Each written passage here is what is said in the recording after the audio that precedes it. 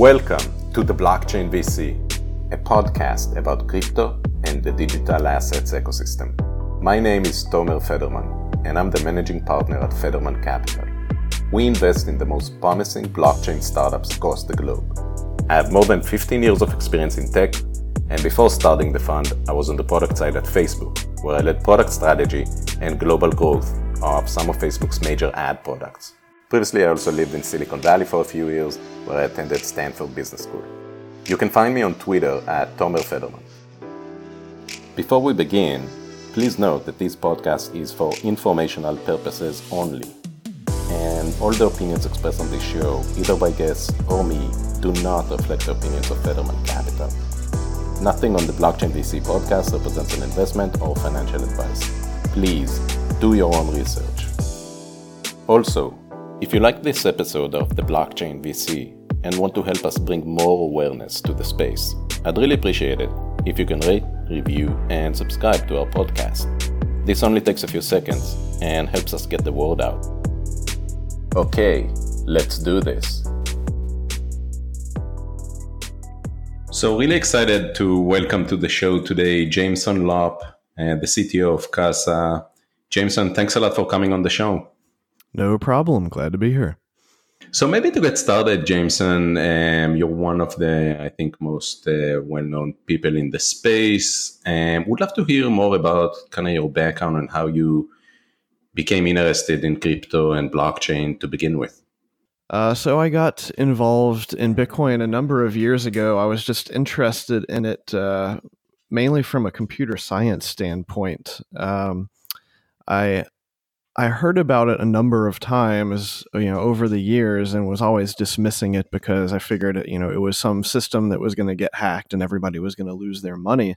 But after it kept coming back over and over, I finally realized that it wasn't dying off and that I should probably look into it. So once I actually read the white paper and I realized that it was doing some interesting things on the computer science side, it also piqued my interest from a sort of philosophical viewpoint, because I figured that, if money is this abstract concept that kind of belongs to humanity, then it makes sense that the definition and development of money ought to be an open project where anyone who cares can contribute to it. Right. And was it immediately obvious to you when you started looking into it that this thing could be so transformative? I definitely thought it was an interesting development. Once I read the white paper, it wasn't obvious that it was going to work incredibly well, which is why I, went ahead and actually got some Bitcoin so I could actually play around with it and see it work. And, it was once I actually started using it and, was able to exchange it for other goods and services and realize that, this was a new type of payment system that could not really be censored. That's when I really started to see the value in it. Got it. Makes sense. And when was that? Like, when did you read the white paper and became more interested in the space? That was back in 2012, and I spent a few years just as sort of a hobbyist, talking about it and reading the forums and discussing with people. And then after I had been interested in it for 3 years or so, that's when I decided that I wanted to go ahead and work in the space full time. A bunch of venture capital had been coming into the space. And that's when I started working for BitGo, doing basically infrastructure engineering for their enterprise multi-sig security wallet. And I had been doing some other projects just on the side, open source stuff, trying to better understand how Bitcoin worked. But that's when I went sort of head first and was really living and breathing Bitcoin 24/7 ever since then. One thing I was curious about is, obviously with BitGo and more recently now with Casa, seems like you're pretty focused on solving custody and key management and how people protect their crypto assets and Bitcoin in particular Why is that? Like, is that something that you think is particularly interesting in the space? Obviously, there's a lot going on. Why did you decide to focus on that segment of the market? It's not necessarily the most interesting thing going on, but I think that it is a fundamental issue that is still not fully solved. Basically, I think that the easy solution where people could just sort of throw up their hands and give up is to just give your private keys to a trusted third party and allow them to custody your funds. But I find that to be very unpalatable, because then we're just recreating the banking system, with a new layer of infrastructure underneath it. So, the promise that Bitcoin allows you to be your own bank, in my opinion, is not yet fully fulfilled, because while it is technically possible to be your own bank, and it always has been, the level of like sophistication and the high learning curve required in order to do that well has prevented a lot of people from doing it, or a lot of people who have done it have ended up shooting themselves in the foot and losing access to their private keys. So I think that this is a fundamental unsolved problem in Bitcoin, and that we're never going to realize the dream of fully distributed financial system if it's not easy for the average person to hold their own funds securely. Mm-hmm. Mm-hmm. Yeah, absolutely. I mean, I've actually been hearing more and more recently. I think a lot of people in the space think that, in a way, custody is a solved problem at this point, right? Because you have all these companies, whether it's Coinbase or Fidelity, who are now entering the space, or BitGo, Kingdom Trust, and so forth, who are offering a regulated custody solution, oftentimes now also with an insurance plan. But I completely hear you. What you're saying is that's not really why we got into this space to begin with. Yeah, I mean, to me, it's incredibly boring and a cop-out, and it recreates a lot of the systemic risk, where sure, you can make arguments that highly respected and secure companies with lots of experts are now custodying private keys for people, but if you're concentrating the holdings of large portions of the system in a small number of actors, it doesn't really matter how secure they are against your average threats. You're still creating honeypots for either sophisticated attackers, or for if you want to go to the extreme, nation state attackers. And in this system, it was kind of born and developed out of almost a level of paranoia and adversarial thinking. But we do want to build a system that is robust against any conceivable attack, even if it's highly unlikely. Mm-hmm. Yeah, yeah. And is that also what prompted you to more recently make the move from BitGo to Casa? Yeah, so the 3 years that I spent at BitGo, I was working on non-custodial multi-sig solutions where BitGo would have 1 out of 3 keys, but we were never actually fully custodying anyone's funds. As I was leaving, BitGo was starting to spool up a custody solution, which they're now also offering, which is a completely different system actually, but I switched over to Casa. It was a very small pivot for me on the technical side, because it's also a multi-sig non-custodial type of solution. The main difference is that BitGo is specifically targeting enterprise customers, and at Casa we're targeting individuals. So I felt that this was actually a personal problem that I had been dealing with the entire time I had been in Bitcoin, where I spend 1 to 2 days every year basically refreshing my cold storage setup, making sure that everything's up to date and is still usable. And if it takes me that long to do it, then I could very easily see how the vast majority of people would not bother to go to that extreme. And so I wanted to build a solution that was as robust against both attacks and accidental losses as the system that I had already set up for myself, but that was, much more easy to use and that the average person could easily follow along with. So, there were various options out there, guides like the Glacier protocol, but that is even more complicated than my own solution that I had set up. So we managed to build a very user-friendly solution that is easy to use because it's just a mobile app interface. But on the back end, we're leveraging a lot of the security features from hardware devices that are already out there on the market and making it very easy for people to visualize and update basically the health of their own vault setup with these multiple different hardware devices that are geographically distributed. Interesting. I mean, I think you can also make the case that solving for the end users, or I guess the long tail of users, is arguably a more difficult problem to solve as opposed to solving custody for large institutions who may have more resources behind them and are more sophisticated in nature.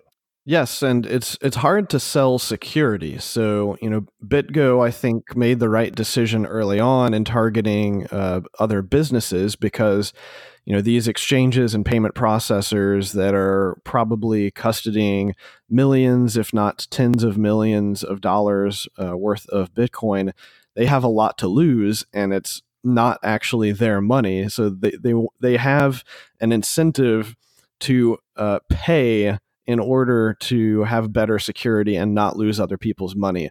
Whereas when you're talking about the individual, the average individual does not really think that way. We're not really used to paying very much for security. I mean, you might have an alarm on your house or something, but in general, we're more used to paying for insurance, which will, reimburse us after the fact. We don't really think about paying for security to prevent the bad things from happening in the first place. Right. So I guess how for people who are listening to this episode and are not familiar with Casa, what is Casa? Sure. So at a very high level, our motto is to help improve personal sovereignty. That's a very broad mantra for us to sort of operate under. But the way that we're starting out approaching that is by helping people manage their private keys and helping people manage their full nodes and basically acting as fully validating entities on the Bitcoin network, because that also gives you the best security posture. So we have a couple of different products that we've released over the past few years. The first of which was our Keymaster product, and that is the multi-sig self-custody vault solution. We've got both a 3 of 5 multi-sig and a 2 of 3 multi-sig, several different tiers based upon the value that you are trying to protect and how much effort you are willing to go to, how distributed you want your keys to be and how redundant against various loss and failure scenarios. And in fact, we just released about a 50-page PDF that is our wealth security protocol that goes into all of the details of the decisions that we made around these different multi-sig tiers and the attacks and mitigations for those attacks that each of our products helps protect you against. Now, the other thing that we released about a year ago was our Casa node, which is this plug-and-play Bitcoin and Lightning node. It's basically a Raspberry Pi platform with a lot of custom software that we've developed. And the idea is that you just plug it into your network and your power, and it's very easy to set up and deposit some Bitcoin onto, which will then be input into the Lightning node to create channels and allow you to send and receive payments on Lightning.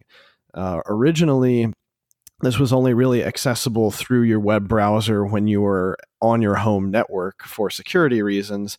And then over the past few months, what we've done is create a few other pieces of software that make it possible for you to access your node from anywhere in the world securely over Tor. Those things are the Casa browser extension, and then more recently the Sats app, which is another mobile app, which is very easy for you to connect to your node just by scanning a QR code and inputting your password, so that now you're able to send Lightning payments from anywhere globally to other people on the Lightning Network or other people who have Sats app usernames. And you can do that all over Tor while still actually using your own node that is running back at your home or wherever you put it. So kind of what you can see is we're creating this ecosystem of products where we are helping users help themselves to be sovereign, currently from a financial standpoint, but over the long term, we want to help people be sovereign from many different standpoints, including, having full control over their own data, full control over their own digital identity, and really any other sort of decentralized and distributed protocols that come out that help empower people to, take back the power from the trusted third parties and basically run their own services in a way that is censorship resistant. Right. There's a lot there, so I'd like to try to unpack it a bit. Maybe starting actually with one of the things you mentioned towards the end. I read through your wealth security protocol that you released recently. One of the things I really like about it and appreciate about it is, like you said, you basically walk people through your reasoning for making, a bunch of decisions there. Why did you think it's important to share that? Because I think it's quite unique. And I, personally really appreciated that, but I don't see many companies who, release a 50-page PDF explaining why they made a bunch of different design, usability, security decisions. Curious what prompted that. Well, it's actually a natural result of the conversations that we've ended up having over the past couple of years. Is, what we've found is that a lot of our high-end users who have millions of dollars worth of Bitcoin that they want to keep secure and don't want to trust to third parties, these tend to be more sophisticated users, and they, on the whole, do not want to just blindly trust Casa that, we have a good solution because of my reputation or anyone else's reputation who is working at Casa. We ended up having what we found to be a lot of very similar conversations with these new users, during the sales process. These are the types of questions that would come up. They would basically want to know, what happens if X happens? How do I recover from failure Z? And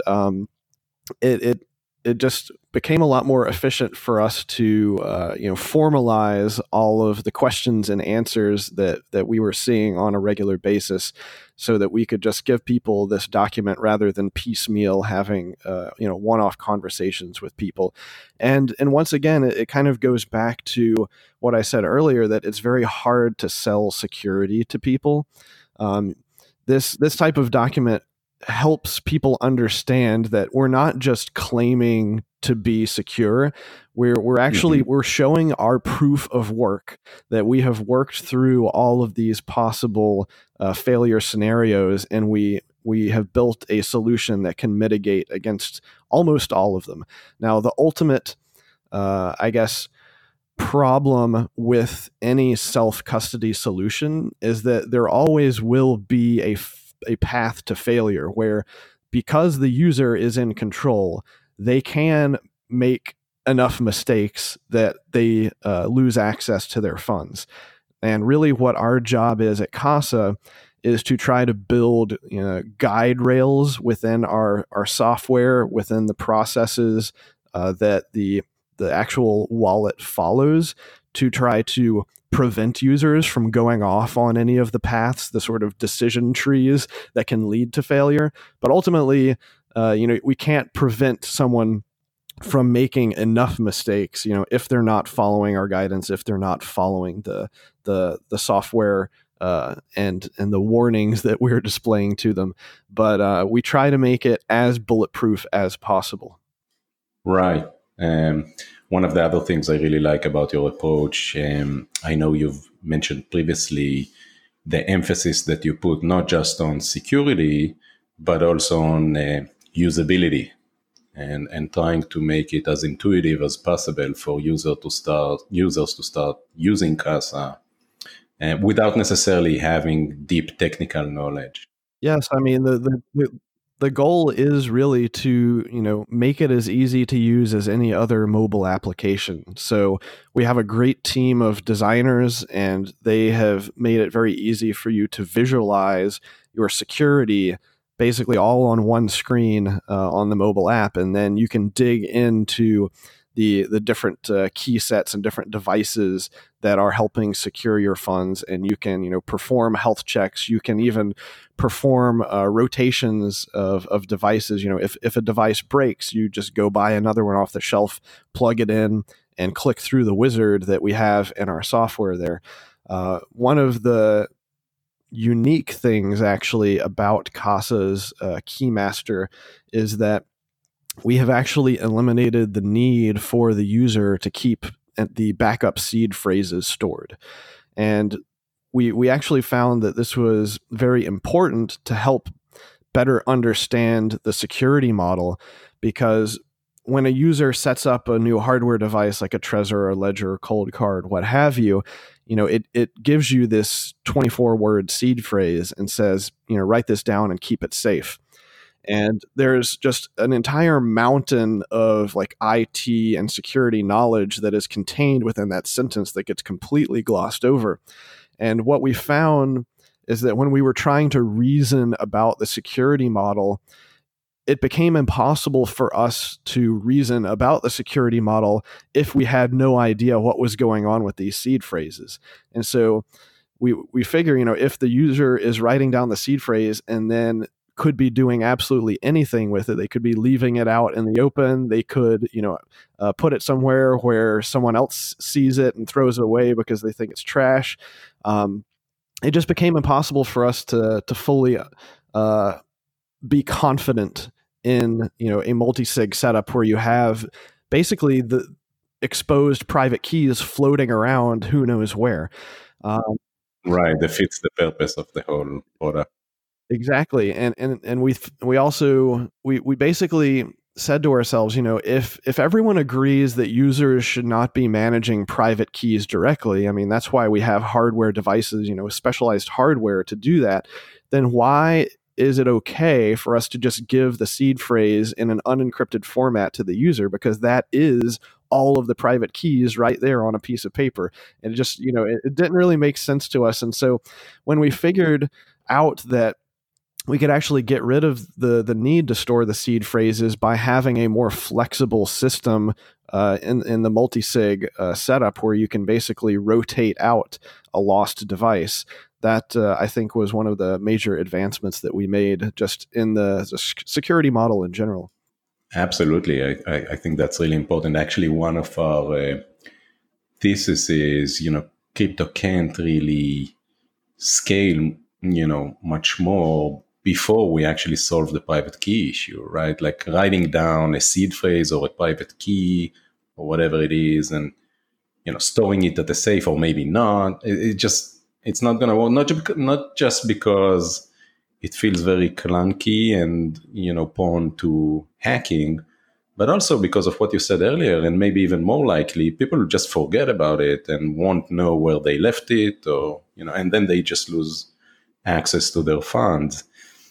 So on Keymaster specifically, so when you said earlier 2 to 3, and you talked about 3 to 5, basically what that means, correct me if I'm wrong, in the 3 to 5 case, you only need 3 out of the 5 keys that you get in order to unlock access to your funds, but each one of the keys on their own is basically worthless. and then you can rotate between them if you lost access to one of the keys.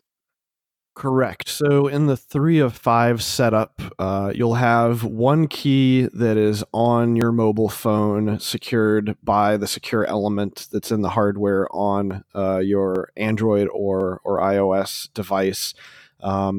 You will then have 3 hardware devices, Trezor, Ledger, Coldcard, what have you, and those will be in geographically separated locations. And then the final key is held offline by Casa as a sort of extreme disaster recovery scenario. So in normal operation, if you lose your phone or you change phones or it breaks or any of your other 3 hardware devices get lost, stolen, or stop functioning for any reason, then you can just go into the Keymaster app, click on that device and say, hey, I need to replace this, go buy a new one, and we will walk you through the process of basically sweeping the funds from the current set of keys and sending them to your new set of keys, which will be the same 4 out of 5, but only one new key set. And so that gives users a level of flexibility where, they can basically re-secure themselves without ever having to call up Casa or bother support.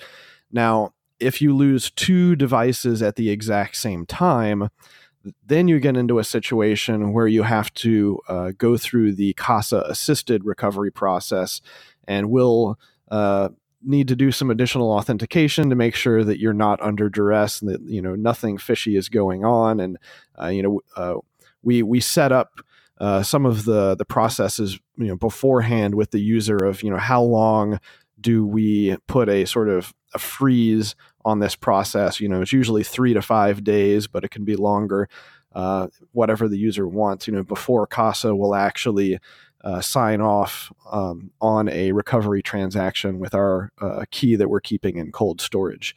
And so in general, this 3 of 5 setup seems to be incredibly robust against all of the factors that we outline in our paper.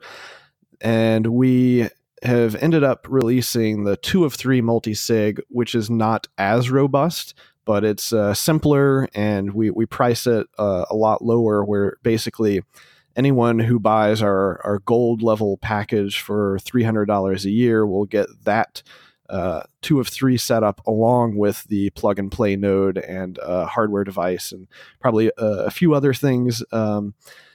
Let's see, we also have like a Faraday bag for you to keep your hardware device in.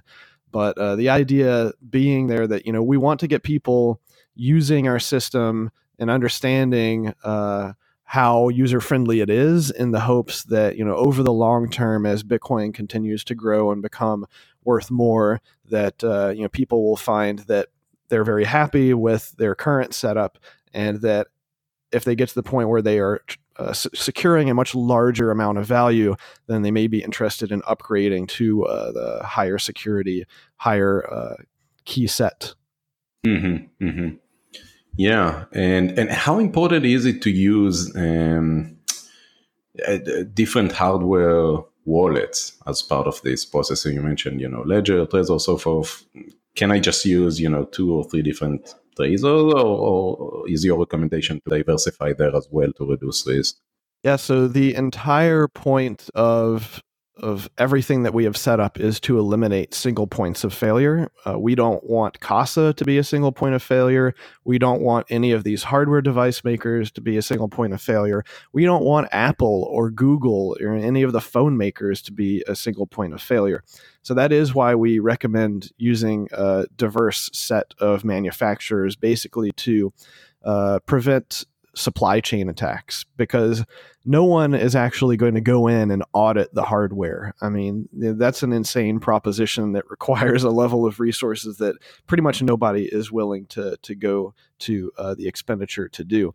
And so if you figure that, hey, I'm spreading out my keys both geographically and digitally, and across a number of different companies and different hardware and software, then the likelihood that enough of those different companies have all colluded or have all been exploited by the same actor and will be able to, work in concert against me simultaneously, it becomes incredibly low. And that is really about the best guarantee that you can get in this space. There's no 100% guarantees. It's all kind of about probability and thresholds for risk. Right. Makes sense. And then you talked about the assisted recovery in the unlikely case that you lose access to two devices pretty much at the same time. Can you expand a bit more about how that works? I mean, when I sign up, do I need to provide a lot of details about myself so that in the unlikely event that I do need to go through the assisted recovery process, you can verify that I am who I claim I am? Or how do you do that? Yes, this is where it gets interesting because of our privacy protection. We're very keen on avoiding getting to the point where we do any sort of AML or KYC, level identity verification.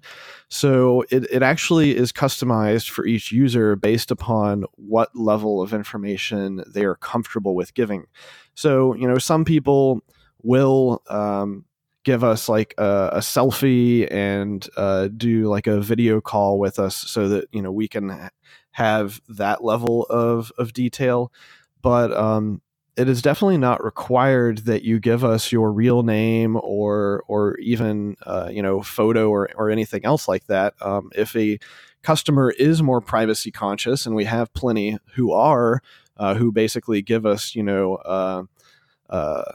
a throwaway like Proton Mail email address that they created specifically for this purpose, and they never interact with us using their real name, then we have other options where basically we can use other forms of authentication like recovery questions.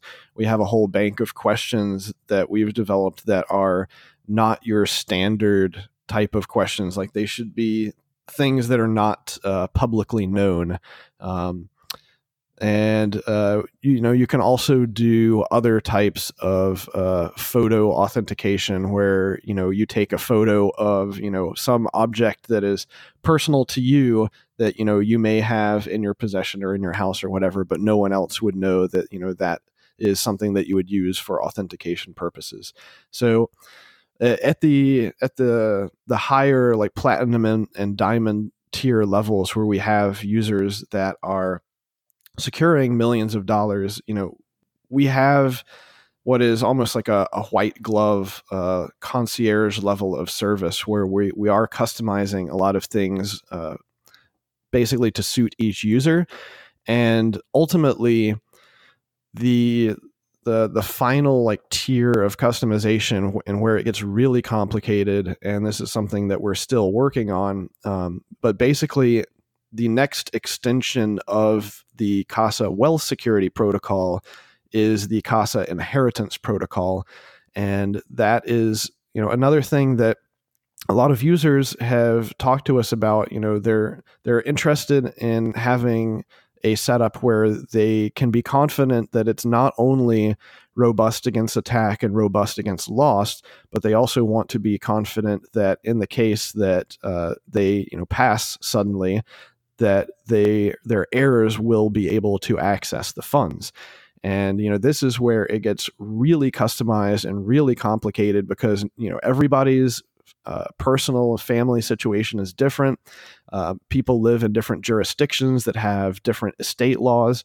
And so we've spent pretty much most of this year working on the inheritance protocol as well, trying to come up with a general guide that is also customizable based upon each user's needs. And we're currently in the sort of beta testing process of having some customers go through that and give us feedback.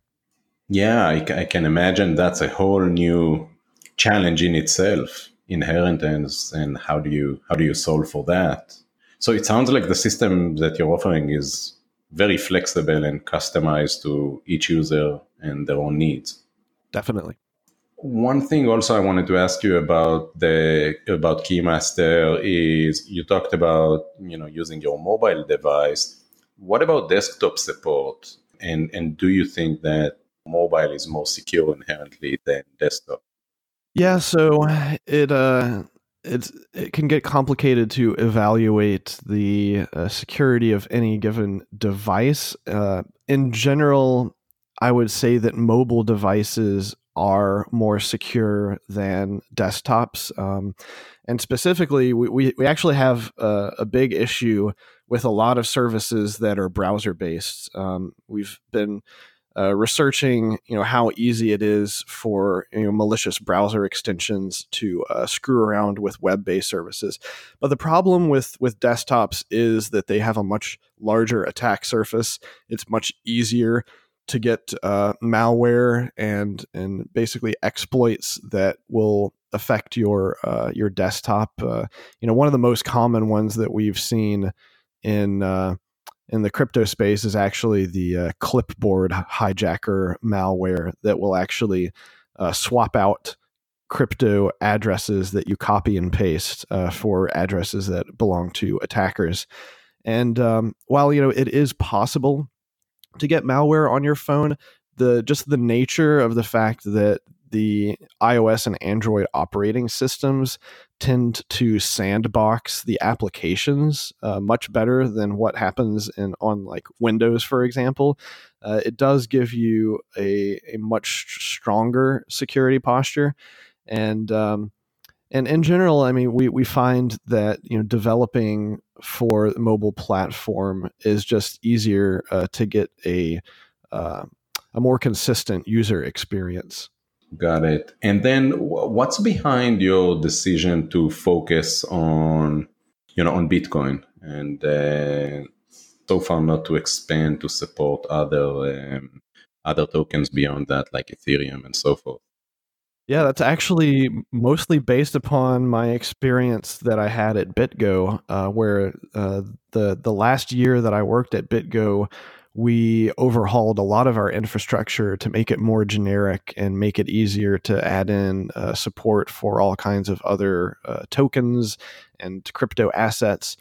And personally, what I found, at least for me, was that we ended up adding a ton of complexity by adding all of these other assets, and it's really hard to justify the return on investment. Our infrastructure became an operational nightmare to manage. I think I wrote a few blog posts and gave a few presentations about how much more challenging I found Ethereum infrastructure to keep running compared to Bitcoin. And when you go in and you actually look at the value that is being stored and transacted on these other networks, I mean, it falls off so quickly, and it's such a long tail of assets that while sure you could argue that we're losing out on some potential revenue, it's ultimately so much smaller relative to Bitcoin that the technical complexity that you end up adding, it's hard for me to justify. And when I look at how much progress we've made over the past couple of years, but still how much more work I would like for us to get done just on Bitcoin, it kind of pains me to think about how many things we would have to forego adding support for on Bitcoin if we started adding other assets. That's really interesting. I guess I could see that pretty much for every other, I guess, crypto asset. But in the Ethereum case, I guess when you think about the ERC20 ecosystem and how many of these, how many crypto projects are built on top of Ethereum, that's a really interesting decision. Well, there's also the security aspect when it comes to multisig. And I also have spoken about this, but there's an inherent problem with Ethereum because they don't have native multisig functionality. You actually have to run a smart contract that has multisig functionality that is built into the contract. And this is something that BitGo spent, I think, a year and a half developing a multi-sig smart contract and had it audited 3 or 4 times. And basically every audit kept finding problems that could have been catastrophic. And, it seems to be a little bit better now. I think a lot of the standardization has kind of fallen around the Gnosis multi-sig smart contract. I'm not sure if anyone else is using BitGo's multi-sig smart contract, but we saw multiple catastrophic failures with smart contracts in Ethereum because it is, I believe, deceptively easy to write smart contracts in Ethereum, but deceptively difficult and complicated to write secure smart contracts. So, there were a few examples. I believe Parity, for example, had a multi-sig smart contract that basically got attacked and broken, and forget how many tens of millions of dollars were pretty much frozen forever as a result of one simple bug. And that's just the kind of security nightmares that keep me up at night. Yeah. Can you talk, Jameson, a bit about your nodes? And I guess the basic question is, why should an end user even run a node? Like, what's behind this? Why is it important? And why one of your very first products? Yeah, and I've written a number of articles about this because it's a common question. People basically say, why should I run a node? It's not paying me anything like I would get paid if I was mining, for example. What is my incentive to run a node? And the incentive is actually quite clear. It is not a direct financial payment incentive, but rather it is a security posture incentive where if you are running a full node, and full is short for fully validating, then you are in the strongest security model that Bitcoin has to offer. And that is the model that is often referred to as trustless, but it is at the very least trust minimized, because you are not trusting that anyone else on the network is being honest to you, because you are going out and talking to peers on the network, you're asking them for data, and then you're validating the data that you receive. And if you receive invalid data, then you basically block the peer that sent you invalid data, and you don't trust them to send you anything anymore. So, why is this important? Well, it kind of goes back to the whole decentralization and censorship resistance philosophy that the network was founded upon, which is that if you're connecting to a trusted third party to tell you the truth about your transactions and balances, then sure, you might be a little bit better off if you're still maintaining your private keys, but you're once again recreating a sort of bank-like system where you're creating choke points where third parties could be lying to you. And why would we want to do that when we don't have to? Now, obviously, for a lot of people, running a node seems like too much work, or requires too much technical knowledge.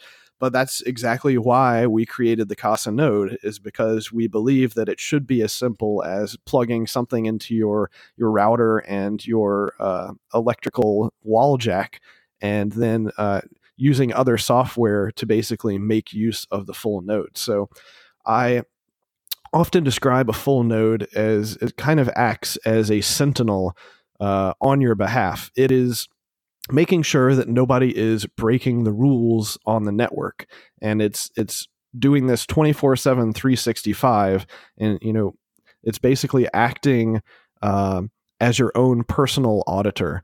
And as long as you can keep that computer running, then you can be assured that no one is trying to defraud you, at least at the protocol level. Mm-hmm. And then what happens if, for some reason, I unplug the node? Maybe there's even, I lost electricity in my house or something. Am I at any risk if temporarily I unplug the node? Not really. The biggest problem that comes into play with having your node go offline for an extended period of time is if you're running on the Lightning Network. You could run into problems if your node is offline for more than several days at a time.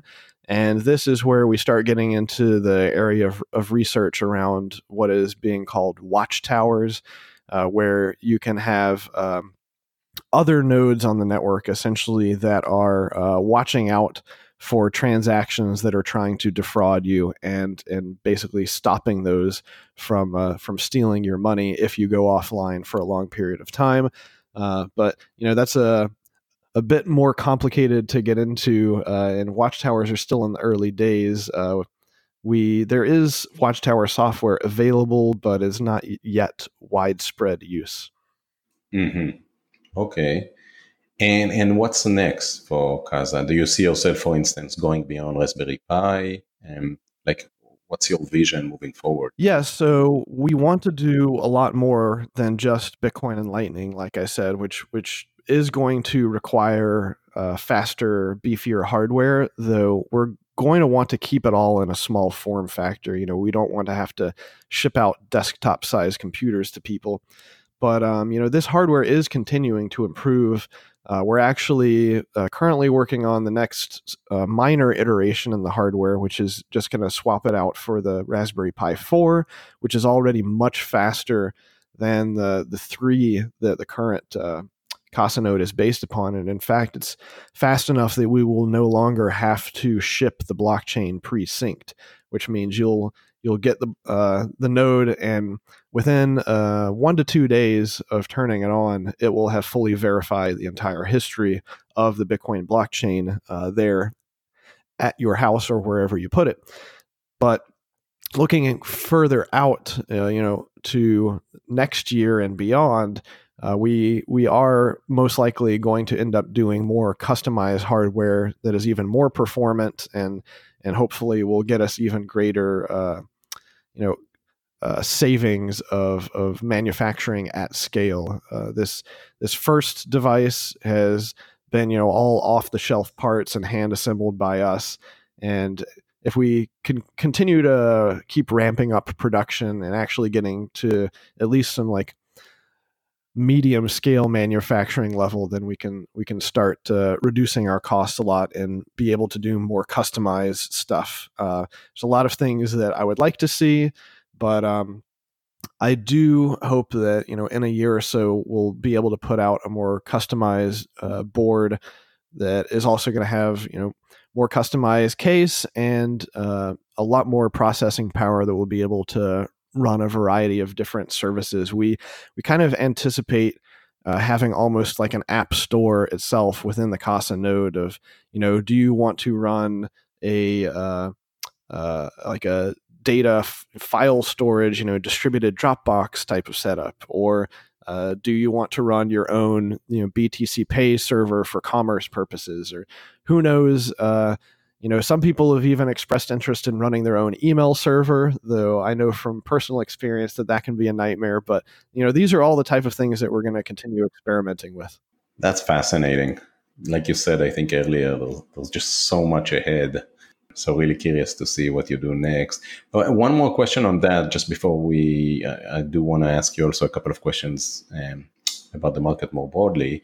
But one more question about that. Curious about your view on, MPC technology and threshold cryptography.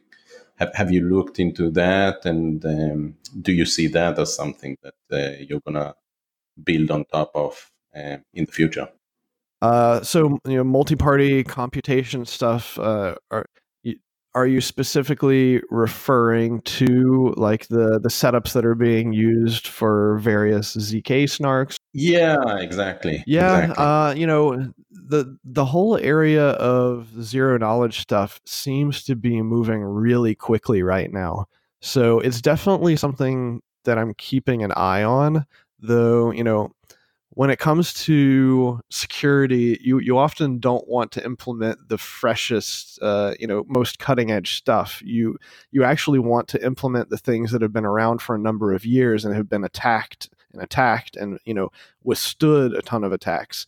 So this is the type of thing where, unfortunately, I have to say, time will tell, because because kind of like I said earlier, there are no real guarantees. It's once again one of those things where the longer something has withstood the test of time, the more confident that we are that there are no lingering major exploits out there.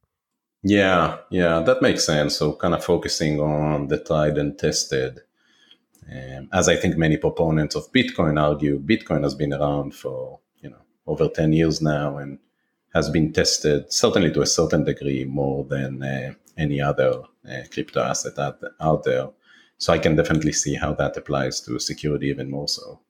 So kind of shifting gears a bit, I do, as I said, want to ask you a couple of questions about the market more broadly. What's your view on the status of the Lightning Network and the pace of scaling of the network so far? Well, it's definitely grown a lot over the past year. The kind of awkward thing is that as Lightning Network continues to be improved on the privacy side, it actually becomes more and more difficult for us to visualize the growth of the network. Like, it's already impossible for us to actually know how many transactions happen on the network, and it's becoming more and more difficult for us to even know how many nodes or how many channels are on the network, and it's actually by design. So while it's hard to actually look at the network itself, we have to then kind of look at second order of effects of how many services are hooking into the network, how many different people are talking about using the network, and that is something where I think there has been some progress made, but one of the most important missing pieces that I think is going to happen for Lightning Network to really grow and become more usable is we need to get the exchanges onto the Lightning Network. And at this point, I'm only really aware of, I think Bitstamp has said that they're experimenting with it, but I don't think any of the major exchanges have actually added it yet as an option. And that's important just to, again, increase the volume and the number of transactions that are happening on top of Lightning.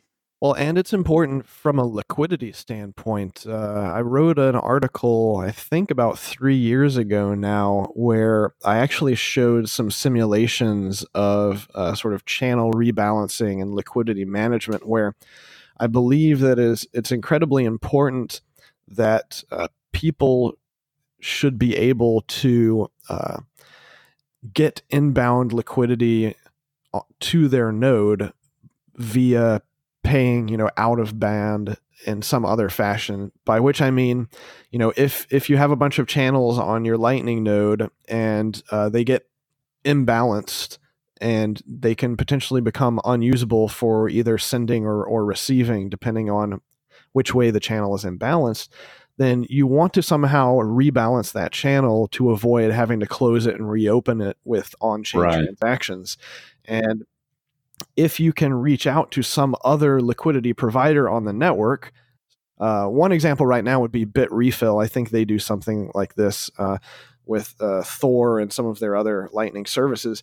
But if you were able to just go to your exchange where you already have an account and, basically send them money through a traditional financial network, then they could send you the money over Lightning to rebalance that. And this is, I believe, going to be one of the greatest challenges over the long term with the Lightning Network. Is not going to be so much the security or the privacy engineering, but I think it's actually going to be the engineering of managing the liquidity and doing that in as automated a fashion as possible. One of the things that I've been saying quite a bit is that I don't believe that Lightning Network is going to be able to be a mainstream thing as long as the user has to understand what channels are. I kind of look into the future, and when I try to envision what the optimal Lightning wallet would look like, it would just be a Bitcoin wallet. you wouldn't even necessarily know that it's using Lightning. The software itself should be figuring out automatically whether to do something on-chain or off-chain and how to manage all the channels under the hood and how to do channel rebalancing and seek out liquidity providers and all of that stuff. So that's where I think a lot of the coding and a lot of the research is actually going to need to take place over the next few years. Right, all right. And what do you say to critics who, claim that the hub and spoke model of Lightning could actually generate quite a bit of centralization? That is actually something that I addressed in that article like 3 years ago, which seems to be holding true, which is that we are going to see a kind of power law of liquidity providers, where you would expect that the large enterprises like the exchanges and payment processors are going to have the largest presence on the Lightning Network. And then, you'll have some medium to small other retail businesses that will also have a decent amount of liquidity.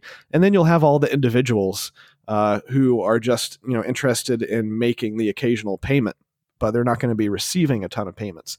And so this will create a graph that to some people looks highly centralized, but ultimately the question is not, what does the network graph look like? The real question is it censorship resistant? And so if you had a hub and spoke model where there were only a handful of hubs and everyone had no real choice but to connect to those hubs, then you would have lost the censorship resistance there. But in Lightning Network, that's not the case. I mean, you can connect to almost any other node on the network that is, making itself publicly available. So you can always route around the hubs if they become bad actors. And, this is one of the things where I don't think it's possible for me to prove that it's impossible for Lightning to turn into a hub and spoke network. But, we can continue looking at the network graphs and see pretty clearly that it is not today. And I find it highly unlikely that it will turn into that. And I am actively fighting against that by, making plug and play node hardware and software so that the individuals can be a part of this network mesh on their own. Right. Makes sense. And speaking of the market, curious about your views on, we've recently seen Bakkt launch, much anticipated, I think. Any thoughts on that? How important is that to the ecosystem, to the crypto ecosystem overall? Maybe you see even a potential collaboration with Casa moving forward? So far, we've generally stayed away from any institutional stuff because once you get to a really large level and you start being regulated, we probably don't want to have anything to do with that. We want to, remain a pure software provider. But I don't know. It's been so many years now with people talking about, quote unquote, institutional interest coming into Bitcoin that I don't even really worry about it or think about it very much. Personally, I don't want institutions to get into Bitcoin super early because I want the individuals to be able to get into Bitcoin super early and reap all of the benefits of that themselves. But institutions are free to do as they please, at least within the confines of their regulatory framework. But it's not really something that I think is going to make or break Bitcoin itself. And I think if you just kind of look at what I've been working on and what I focus on, I care more about the individuals. Right. So the end user, the individual who is learning about the space and wants to get involved. So last question before we end, Jameson. Your emphasis, I guess, on personal privacy has been well documented. The New York Times ran an article about it earlier this year. One thing that really caught my eye was you mentioned that these days you're working remotely and don't really join meetings in person. And that's something that's really interesting to me, because I always tend to think that there's a lot of value, just from my own experience building products, there's a lot of value to a team being at the same location. Oftentimes it just fosters innovation, and casual conversations can lead to new ideas. Curious if you can share more about your experience working remotely, and do you think it is better than being in person in the same location with the team, or maybe there are multiple locations, but the idea of centralized locations, I guess, for teams. Right. So I've been working remotely for almost 4 years. I certainly don't miss commuting. From a team building standpoint, there is something important about having this natural background noise, as people are collaborating, and cross pollination, overhearing people talking about things that you may have not learned about otherwise. Mm-hmm. And actually, something that we did at BitGo that I have also brought over to Casa is the idea that you can actually kind of simulate or recreate some of that by having a persistent video conference on in the background. So, as people may want to just chat about one small thing or another, they can actually do it on the video conference, and you still have the ability to overhear that. And if there's something interesting where you want to get clarification, or you want to put your own input into, then you can actually do that over the video conference. Or if it's just getting annoying, you can mute it, which is not necessarily an option if you're actually in the office. Right. Interesting. So that's something I don't think I've heard before. So basically like ongoing video conferencing rather than scheduling a video conference for a specific meeting. Exactly. Interesting. Yeah, because I find that scheduling meetings and all of that just, it becomes so formal that sometimes you just have these casual conversations where, you didn't even necessarily think about some of these ideas before, and then they just come up as you're having lunch or talking between meetings. But interesting. Well, thanks a lot, Jameson, for coming on the show. It really has been a pleasure talking with you. Thanks for having me. Thanks for listening. If you like this episode of the Blockchain VC and want to help us bring more awareness to the space, I'd really appreciate it if you can rate, review, and subscribe to our podcast. This only takes a few seconds and helps us get the word out.